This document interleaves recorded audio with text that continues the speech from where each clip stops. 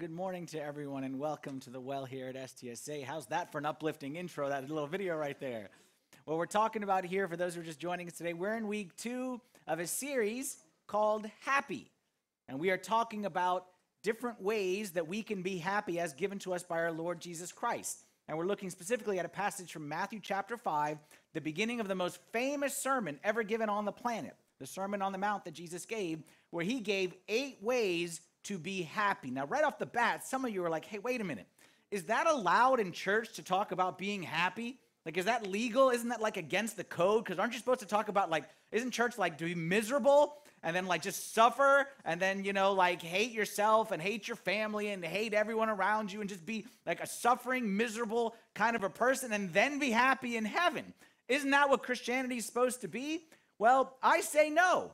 Because I say that Christianity is based on the life of Jesus Christ, and I think if you look at Christ, I don't think there was a happier person on the planet. I don't think there's anyone who exuded joy and hope and life more than Jesus did, and I have proof for it. What group of people always love to follow Jesus around? Children, right? Children don't like miserable people. Children like jolly fat men like Santa Claus who like to laugh and give away candy. And the fact that children were always around Jesus shows Jesus lived a hard life. Jesus suffered a lot, but you never hear him complain. You never hear the woe is me, the pity party. You never see anyone interact with him, and they left lower than they came. You always see him picking people up, giving people hope, because Jesus was full of true joy and true happiness. And what we're going to look at in this series is from his own mouth, what the secret to that happiness is. We're doing our best in this series to take what, like I said, what he said in Matthew chapter 5, the Beatitudes, the blessed are statements. Blessed are the poor in spirit. Blessed are those who mourn. The blessed are statements. And we talked about last week about how those 8 statements, blessed, okay, oftentimes the word blessed can be translated happy. Some translations say happy are those. Some say blessed are those. It comes from the Greek word makarios. And the word makarios, whether you define it blessed or happy, it means the type of happiness that we're not really used to in this world. It means a type of happiness or the type of joy that is self-sufficient. It is independent of circumstances. All right, we talked about how they have in Greece, they have an island called Cyprus, which they call the Happy Isle. And the reason why they call it the Happy Isle is because you never have to leave the island to get anything that you want. Everything is contained right there. Well, that's what's contained in that word makarios. When Jesus says that you can be blessed, you can be happy, it means it's the kind of happiness that is not dependent on your circumstances. It's the kind of happiness that doesn't walk out the door when your boss walks in the door. It's the kind of happiness that lasts through the ups and downs of life. It's the kind of happiness that endures the hardships and the trials. That's the kind of happy that we're talking about, and that's the kind of happy that Jesus gave us a prescription for in Matthew chapter 5.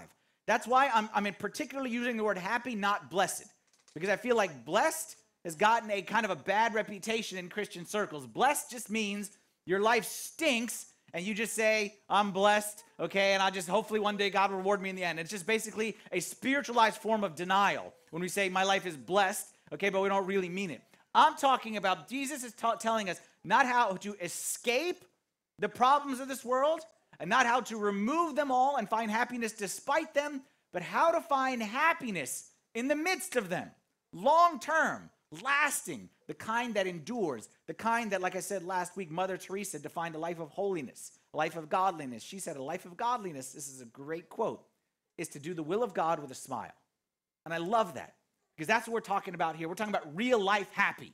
Okay, we're not talking about some over-spiritualized. We're talking about in the midst of the storm, how we can find joy and happiness. And like I said last week, I'm kind of giving you a warning up front, right off the bat.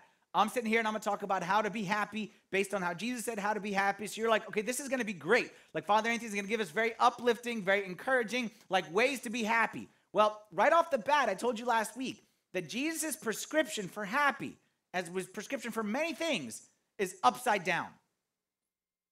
Usually when he tells us how to find something, it's upside down. What I mean by that is it's the opposite of the way that we would normally think about it. So for example, last week, we said that to have the kingdom of heaven, to be blessed, blessed are the poor in spirit, for there's the kingdom of heaven. And poor is kind of like the opposite of the word that I wanted to hear. I wanted to hear, no, riches is what makes me happy. Jesus said, no, it's actually poor, but the right kind of poor. Poor in spirit, which means, for those who weren't here last week, it means three things. It means, number one, admit that I need help. It means, number two, ask God for that help. And then number three, accept the help that God sends in the form of others. And true happiness, the foundation of it is realizing I can't do it by myself.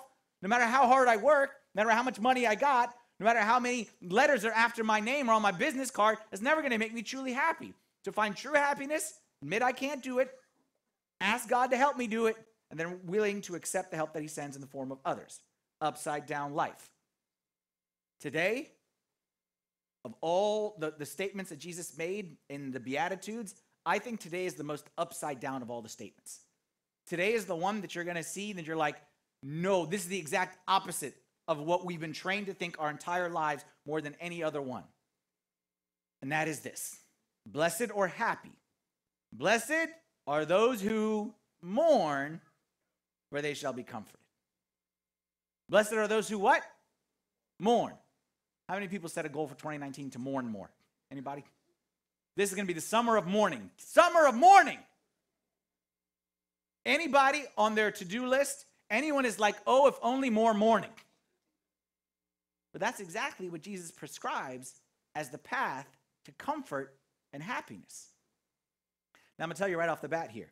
Okay, like I said, this is going to be some upside down stuff. But what we're doing is we're trusting. We're taking a step of faith right here. That Jesus, who lived the most happy life, tells us the prescription for it. And it's going to be counter to what we've always thought, but we're trusting that if I do what he did, I will live as he lived. Okay? Sometimes we want the life of Jesus without doing what Jesus did to get there. Like we want the fruit of how Jesus lived without the hard work. So we're going to trust that if we do what he did, we'll live as he lived. And Jesus teaches us that blessed are those who mourn, for they will be comforted. Comfort comes from mourning. Are you sure, Jesus? I came up with a list of things that I thought comfort could more easily come from. Top of my list was ice cream. I thought it made more sense to say that true comfort comes from ice cream. I got getting a raise. Shopping, not for me, but maybe some people say shopping, okay? A promotion, okay, for myself. A demotion for my boss, okay? Some of these things could lead to our increased comfort in life. But no one who comes up with a list of things for comfort would ever add mourning on that list. That wouldn't be top 10. That wouldn't be top 20. In fact, if you're honest, from the minute you wake up, just like me, from the minute you wake up to the minute you go to sleep, you do your best to avoid mourning. You do your best to avoid any discomfort. You do your best to avoid any pain, any sadness, anything which makes me remotely uncomfortable. We do our goal for the day is to avoid it. And Jesus says that's actually what we should be driving towards. Today's message, hardest one to comprehend, most upside down. Today's message, most game-changing ability to change your life and give you true freedom. I truly believe that. Hardest one to comprehend. Hardest one to kind of digest and say, comfort from mourning, happiness from sadness. Hardest one. But I'm telling you, if you get this one, this is a game changer. And this can lead to new levels of freedom and joy and happiness in your life. And I'll give you kind of the punchline right up front, and then I will unpack it over the rest of the next half hour or so. My path to comfort and happiness is to escape pain. God's path is to embrace it. My path to happiness, to joy, to blessing, to comfort is to escape pain. God's path is to embrace it. Now, let me preface. It is not the will of God for you to be in pain. Start by saying that. God does not desire your pain. God does not want his children to suffer for no reason. Sometimes we have this idea that like God wants to give us suffering because somehow it makes us better people, and God wants us to suffer and God wants us to suffer. No. Let me be right up front with you. Any suffering that you have in your life is a direct result of free will. Either your free will or somebody else's free will gone wrong. Any suffering and pain that you have and that I have is a result of my free will, my own choices that have gone awry, and that's the majority, or somebody else's free will that has hurt me. So it is not God's will for you to live in pain. However, pain is not the goal But when in the hands of God, pain can be a means to a goal. While pain is never God's goal in your life, pain can be a means to the goal that God has for your life as you think about it like a doctor. Okay, I told you all last week, God is the first physician on this planet. God is the true physician of our souls, our bodies, and our spirits, as we say in the prayers. A doctor's goal is not to give you shots to hurt you. But in the hands of a wise physician, a shot which causes pain can be for your healing. And it's the same in God. Is God never desires pain for his children or suffering. But they can be a means to an end when they're used the right way and when they're embraced in the right way. See, we don't have that kind of, we think the opposite. We think here comes pain, run like the wind. We do our best to run away from pain, to escape from it, or if we can't escape, what do? We self-medicate. Anything to numb the pain, anything to make it go away. This is why, for example, we engage in self-defeating behaviors that we hate and that ruin our lives, yet we continue to go back to them and back to them and back to them to escape